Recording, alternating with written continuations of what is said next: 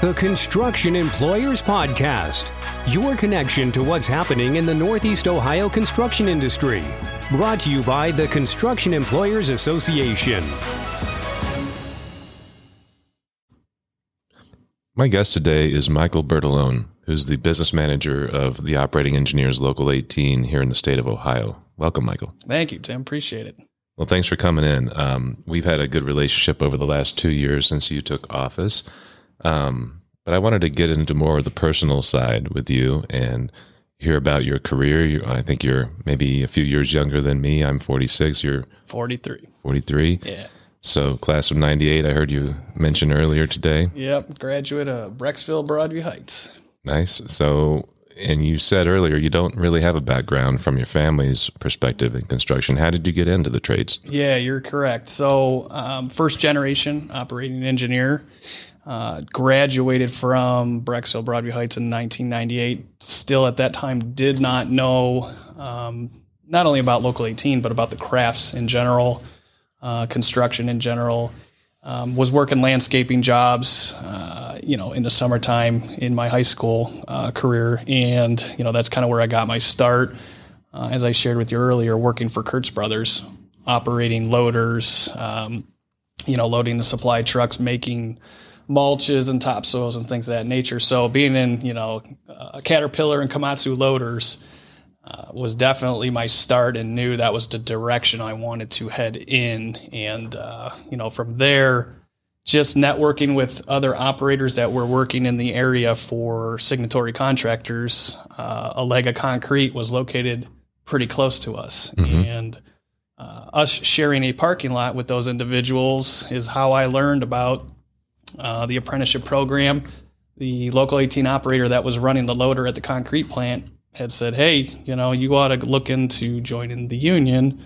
That way you make better wages and better health care and all that stuff. Get away from this Kurtz. They aren't going to ever, and, again, I got my start at Kurtz, but again, there was a certain level you could only reach, and that was it. Mm-hmm. Getting into the operators was definitely my next step. So, grew up most of my life in Brecksville. The closest training center is next city over in Richfield. Mm-hmm. Had no clue that place existed. When I looked it up, found out where it was, I just took a drive to go see it. It was literally several miles from where I lived with my parents at the time. And that's where I learned, hey, we take applications during this period, and, got all the dates and everything. And the rest is history. Took the test, got the letter that I was accepted. Still have the letter at home. Mm-hmm. Congratulations, you're accepted into Local 18. And I got into the apprenticeship program and never looked back. But that's how I learned about it. So you're right. My dad was is still in the printing industry. Mother was in the medical. She was a nurse. And, my wife, she's a teacher. A lot of people in my family were in education. So nobody, all the way up to grandfathers, great uncles and stuff were not in Local 18, let alone in any of the crafts. So definitely a proud first generation operator for sure. So fortune just kind of smiled on you when you had this acquaintance in the parking lot at work. I feel so, looking back now, for sure. At that current time, being in my early 20s, I don't think any of that stuff was registering, dollars and cents are usually what attracts individuals in their 20s, and I can guarantee that was something that caught my attention. Just talking through it with him, obviously, pension and healthcare were things that he had, said in that conversation. But as a young 20-year-old, you're looking at the numbers for sure. What's coming into your wallet? Absolutely. Yeah. So what? You're now the business manager, which is as high as you can get within your local. Yes. A lot of responsibility. How many members do you have?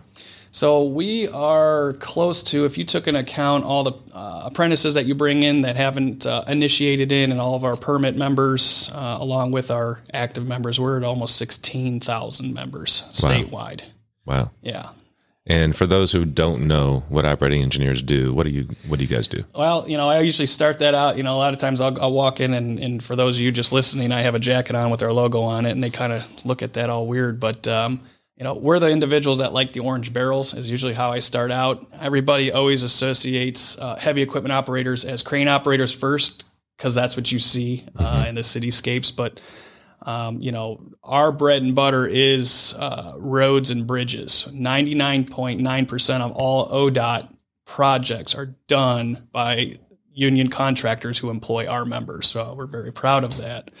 The roads you drive on, the bridges you cross over, most likely were built by our members along with the other crafts.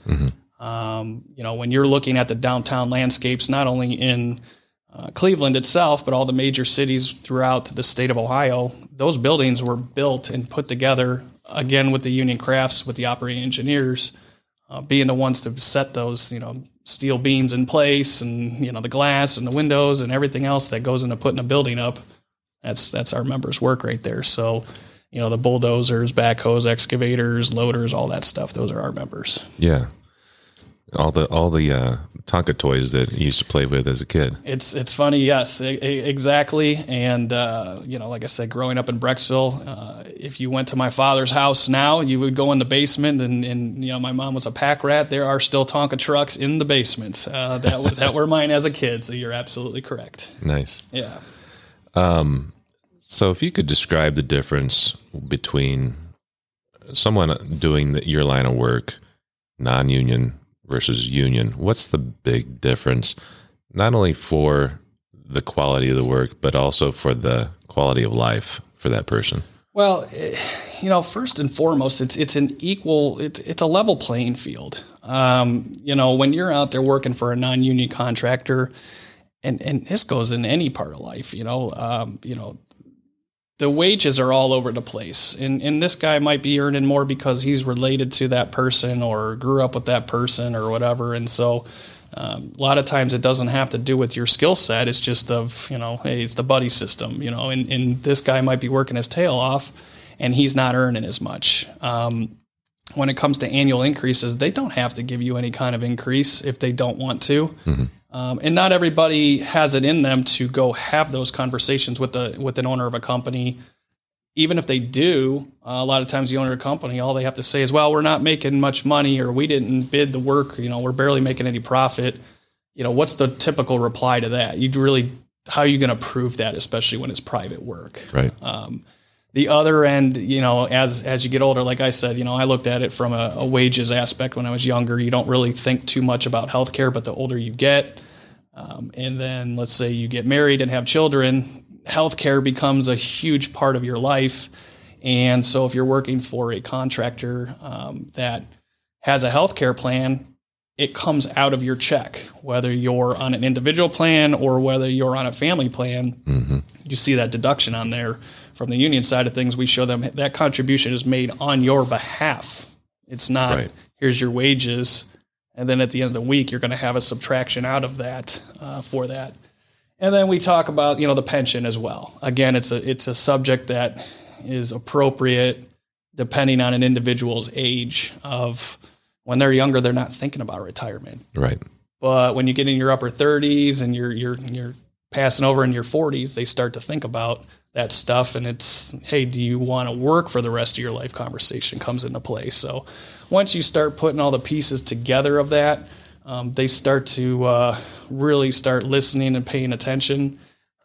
It does not happen on the first go around. It takes multiple conversations, multiple meetings of explaining that and showing them the benefits of, the union way, and showing them, hey, there is a negotiated wage increase that's done on your behalf. You don't have to have those difficult conversations. It's already worked out for you. So sure. And then there's also the element of, so on our behalf, on a contractor's behalf, there's a pool of skilled workforce that contractors can tap into. But I got to imagine on the employee side, there's a pool of employers that they can work for. It's a partnership, right? It's a definite partnership that works, along with the apprenticeship program and that. But you're right. I mean, so for example, I work for Fabrizi. Mm-hmm. I had a fantastic career. They're some of the best people that I've ever worked for. Mm-hmm. They're great people in town. Now, had I not liked working for them, I could have put my card down at the union hall and gone out to work for somebody else, and that would have been that. I mean, that is not an abnormal thing. There are members of ours who don't like to strap themselves down and work for the same contractor each year. They want to work, they call it work the haul. Yeah. And so, hey, this job or this shutdown at the steel mill's done. I'm going to put my card on deck, and then maybe I'll go work for, Shelley Company Paving, or maybe I'll go work on the Sherwin-Williams building. There's a lot more opportunity because of those partnerships. Sure. And then we've talked about it before on the podcast, but the beauty of it from the employee's perspective is the retirement benefits, the health benefits, the training progress goes with the person, no matter who they're working for. Correct. The money follows the individual, and that is statewide because Local 18 is the state of Ohio, minus the 3 counties on the eastern portion of the state. Mahoning, Trumbull, Columbiana County belong to Local 66. Okay. Doesn't mean you can't work there. They're just part of the other local, and you have to clear in. But the whole state of Ohio, you can go all where you want, work for all those contractors, like you're saying, and they submit fringe benefits on your behalf that go into the same account. So the money follows the individual is a huge benefit for sure. Yeah. So let me ask you this. If you were just coming into the trade right now with all the work going on in Ohio locally, you're from Brecksville, so Northeast Ohio or Columbus or wherever it is, what would you have your eye on right now? If I had no responsibility, if I was still, 20 years old like I was when I got in, I would 100% be down in Columbus right now. There's not a doubt in my mind, just because of how much work is going to go on there. Like I said, that's my mentality of I like a long-term position. I'm not in the mindset of I would like to bounce from this contract to this contract. That's just not how my mind operates. And so knowing that I could land on the Intel semiconductor chip project for 5+ years, that is, something that, I would definitely be after. So being a new member, coming to the union meetings, listening to the business representatives give their reports, talking about that, the next day I know I would be down there registering for work. No doubt. No doubt. Yeah.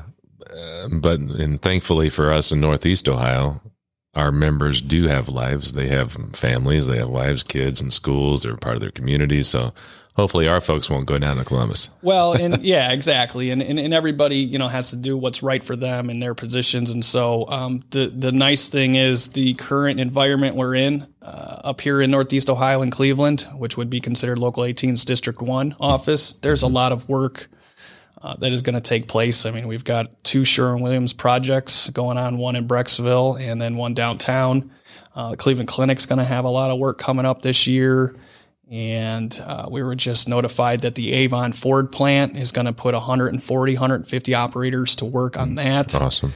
The list keeps growing for projects that are going to take place. So again, if you wanted to stick around and not live out of a hotel or live out of a suitcase, you can still stay up here and do fairly well for yourself. Right. Yeah. So in addition, I don't know, we haven't talked about this, but one of the things you and I do together is bargain the local collective bargaining agreement, which for Zone 1 or Region 1 is 8 counties. It's the counties surrounding Cuyahoga County. And covers the building work in that area. Besides bargaining, which is, you sit down across the table and you say, we'd like this raise. Contractors say that's too much. And, we get to an agreement. It's been good the last few years. Besides that, what else do you do in as a business manager? Man, I tell you what, I've used this term before when I first took it over. Drinking from a fire hose is what it felt like. But, you're constantly advocating for the membership, for the industry. You are politically involved, for our core issues as far as Local 18s and CEAs are very much the same. We're wanting to lobby for money for projects. We're wanting to lobby for companies and people to come to Ohio in Cuyahoga County and all those counties you spoke of to build and settle down, and that's more work for our members and for your contractors and my members who employ them. So, right. looking out for the membership. I mean, I at the end of the day, whether you're the business manager, if you look at all the officer spots down to the guard position or the organizers and all that, we work for the members.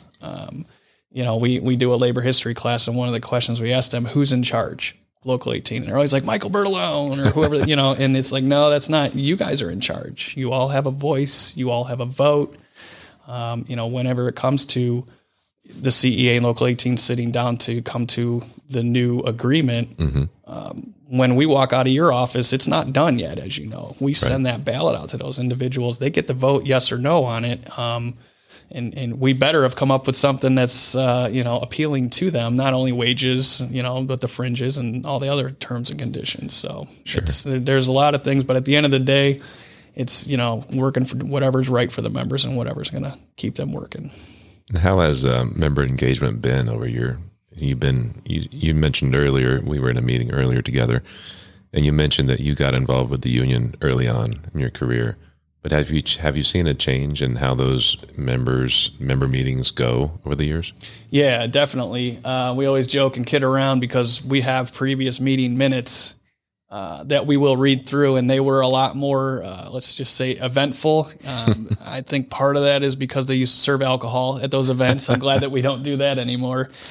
But we are seeing more members get involved. When you go to through the apprenticeship program, they do assign you to attend X amount of meetings a year. So obviously you're going to, the goal is to get them there and then get them in the habit of coming. That's exactly what happened with me. I happened to come in during, a year where there was a pretty eventful election going on, and there were, some fights and a lot of screaming and hollering. I'm like, man, this is pretty cool. I'm coming to every meeting, So they're not all like that, but what I did like about it is just being informed and knowing what's going on. And that's one thing that I do communicate with the staff.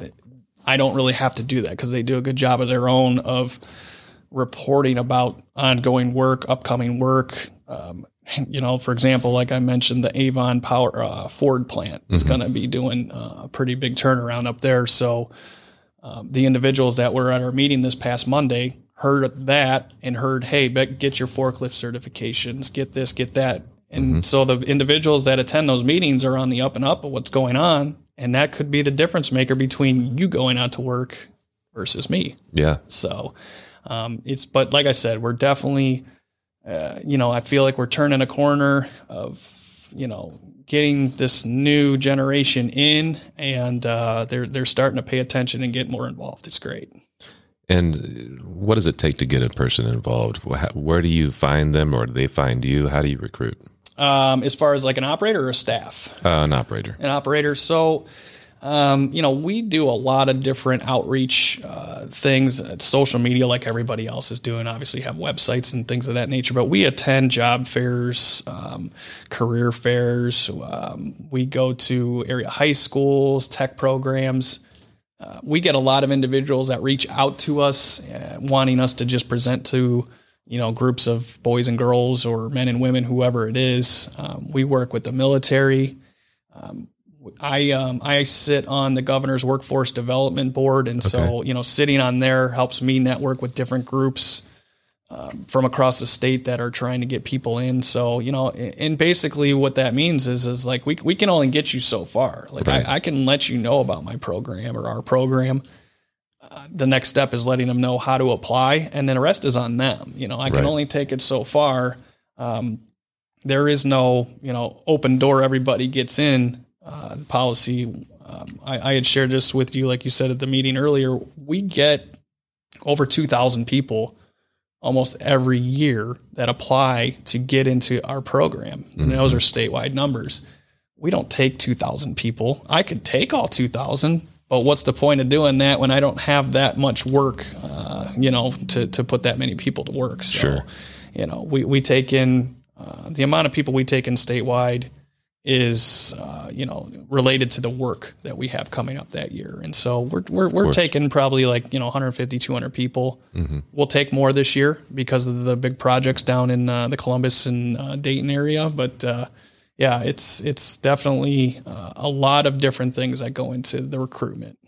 Sure. And then once a person does get in, for those 200 people that will get in, what's that matriculation look like? So it's a 4-year program.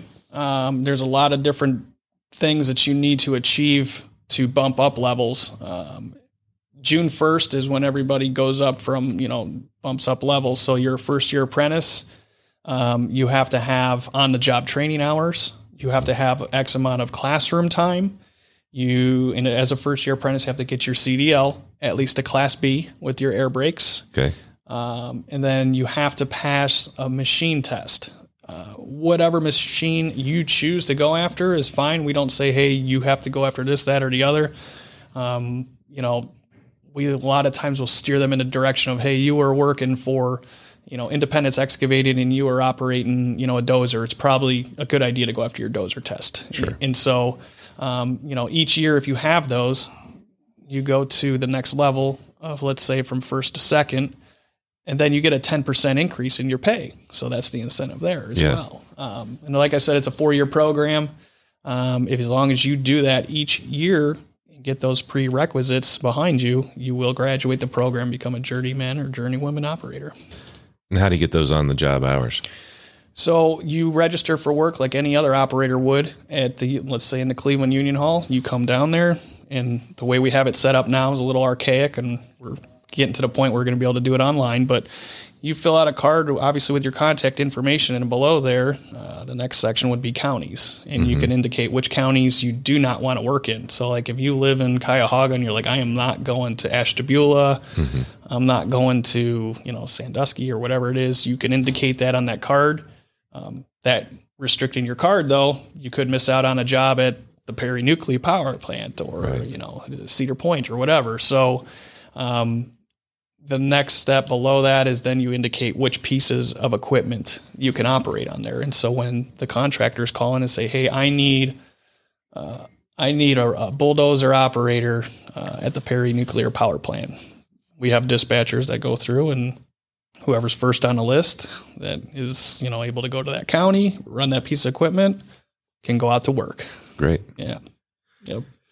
So they get placed on jobs for working for contractors. They get their hours in doing whatever they're qualified to do. Correct. Who is tracking their progress on training?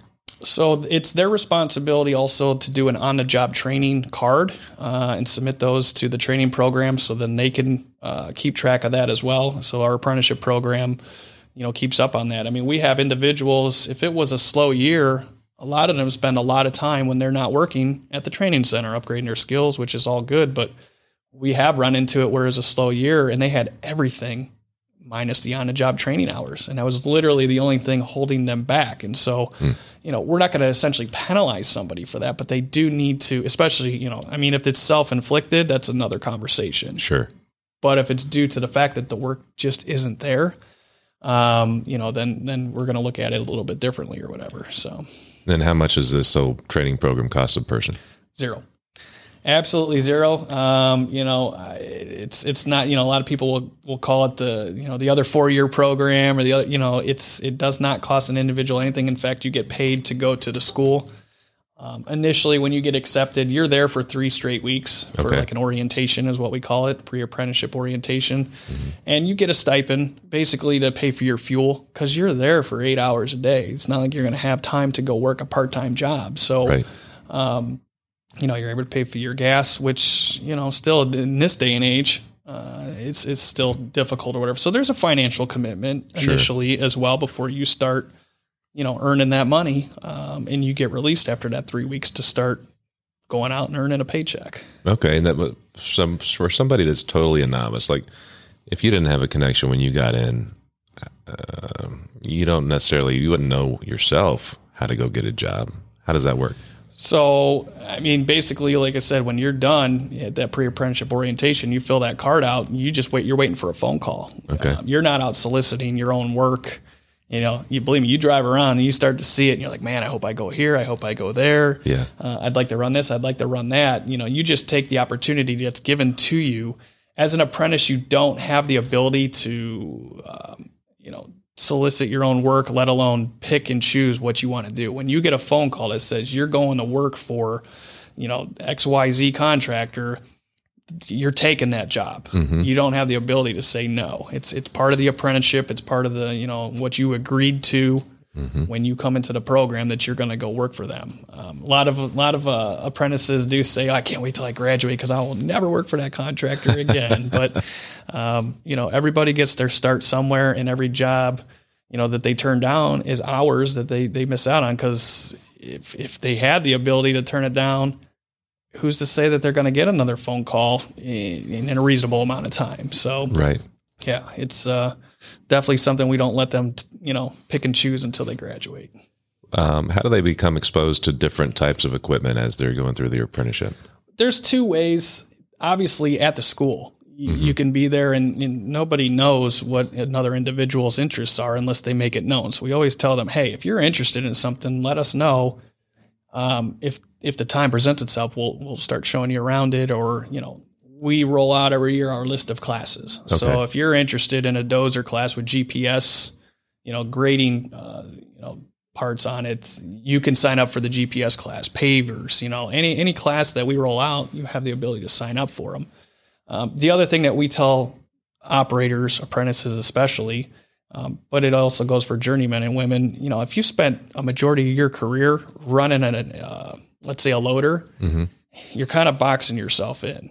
Right. And so if the opportunity to get out of your comfort zone, you're real good at running that loader, or you're really good at running that dozer or whatever, it'd probably be a good idea to have several pieces of equipment, that you're able to run efficiently, because you're more employable at that point. Sure. Makes sense. Diversifying your skill set. Absolutely. And I would imagine, I've been to your training site in Richfield. Very impressive. How many acres are you on? That one's the smallest out of all four of them. We're landlocked over there. I want to say it's under 100. I don't know to be exact, but believe me, we would love to expand. However, there's to the left of it a residential area, and to the right of it there's another group, an organization that owns. And believe me, we've asked, and they're not coming off the land. So you have a couple cranes. You have all kinds of equipment. So I imagine a young person or a new person there just seeing things around. I'd like to try to get skilled on that, or this piece of equipment. Absolutely. When you, Richfield Training Center is the closest one to us here. That is the only location that we do have a tower crane set up. It's an older tower crane, but it's still a tower crane. Yeah. When you pull into the gates of that place, that's the first thing that you see is, not only the tower, but all the other crane booms. And it's, again, it kind of sits down in a little bit of a valley. So you just pull up on it, and all of a sudden it opens up into construction world. Yeah. And again, me growing up in this area had no idea that even existed at all. Yeah. I think most people are in that boat, even today. Yeah, absolutely. But like I said, we've got 4 training centers. Richfield is our busiest. And I say that because they service the Cleveland and Akron area. Okay. Whereas, my Toledo office is serviced by the Signet Training Center. The Columbus office is serviced by the Logan Training Center, which is down by the Hocking Hills area. Okay. And then Miamisburg services the Dayton-Cincinnati area. But, so essentially all other areas have their own training center. Cleveland and Akron share Richfield, which again is the location with the smallest amount of acreage in it. So it gets challenging, but that's not always necessarily a bad thing, because then you get to have, the idea of what it's like to work around a lot of people, and transfer that out to the job sites. Yeah, makes sense. Yeah. So as you look ahead for the next year or 2 years, what are your big priorities? Just keep doing whatever we're doing now. Keep doing it, because there's a lot of work. There's a lot of opportunities out there for our operators. There's a lot of, when the public work is at an all-time high, the private work thrives, and that's the environment I feel like we're in right now. We have a great ODOT budget ahead of us for the remainder of this year, and then as they're having budget talks at the State House like they are now, we're hearing some good things. Obviously, with the federal infrastructure money, in coordination with the state money, it looks like the next couple of years after that should be good for roads and bridges. And again, then that helps out on the private stuff. And obviously, the Intel project was a huge announcement for the state of Ohio, and we look to have a ripple effect come from that of other people coming into the state and just build upon that project. Absolutely. Yeah. So great. Anything else to add? No, like I said, I appreciate you having me on here. My first podcast I've ever done. Awesome. And so I, cruising through it, I wanted to add my name, to the list of all the people that you've done so far, and look forward to future podcasts. And not only with myself, like we talked about, maybe some future business managers and things like that. So, yeah. Awesome. Absolutely. If somebody wants to get a hold of the Operating Engineers Local 18, what's the best way to do that? You could give a call starting at our headquarters office, 216-432-3138. And then you start there, and it doesn't matter what your question is. They'll get you to the right place, whether it has to do with training, signing up at the hall, benefits, whatever it is. Awesome. Yeah. Thanks again, Michael. Hey, thanks for having me, Tim. Appreciate it. Have a great day. Thank you for listening. To find more information about the discussion in this or prior episodes, be sure to check the episode notes section in your podcast app. Get notified and automatically download the latest episode by subscribing to the Construction Employers Podcast in the iTunes Store or in Google Play. This podcast is brought to you by the Construction Employers Association. Find us on the web at www.ceacisp.org.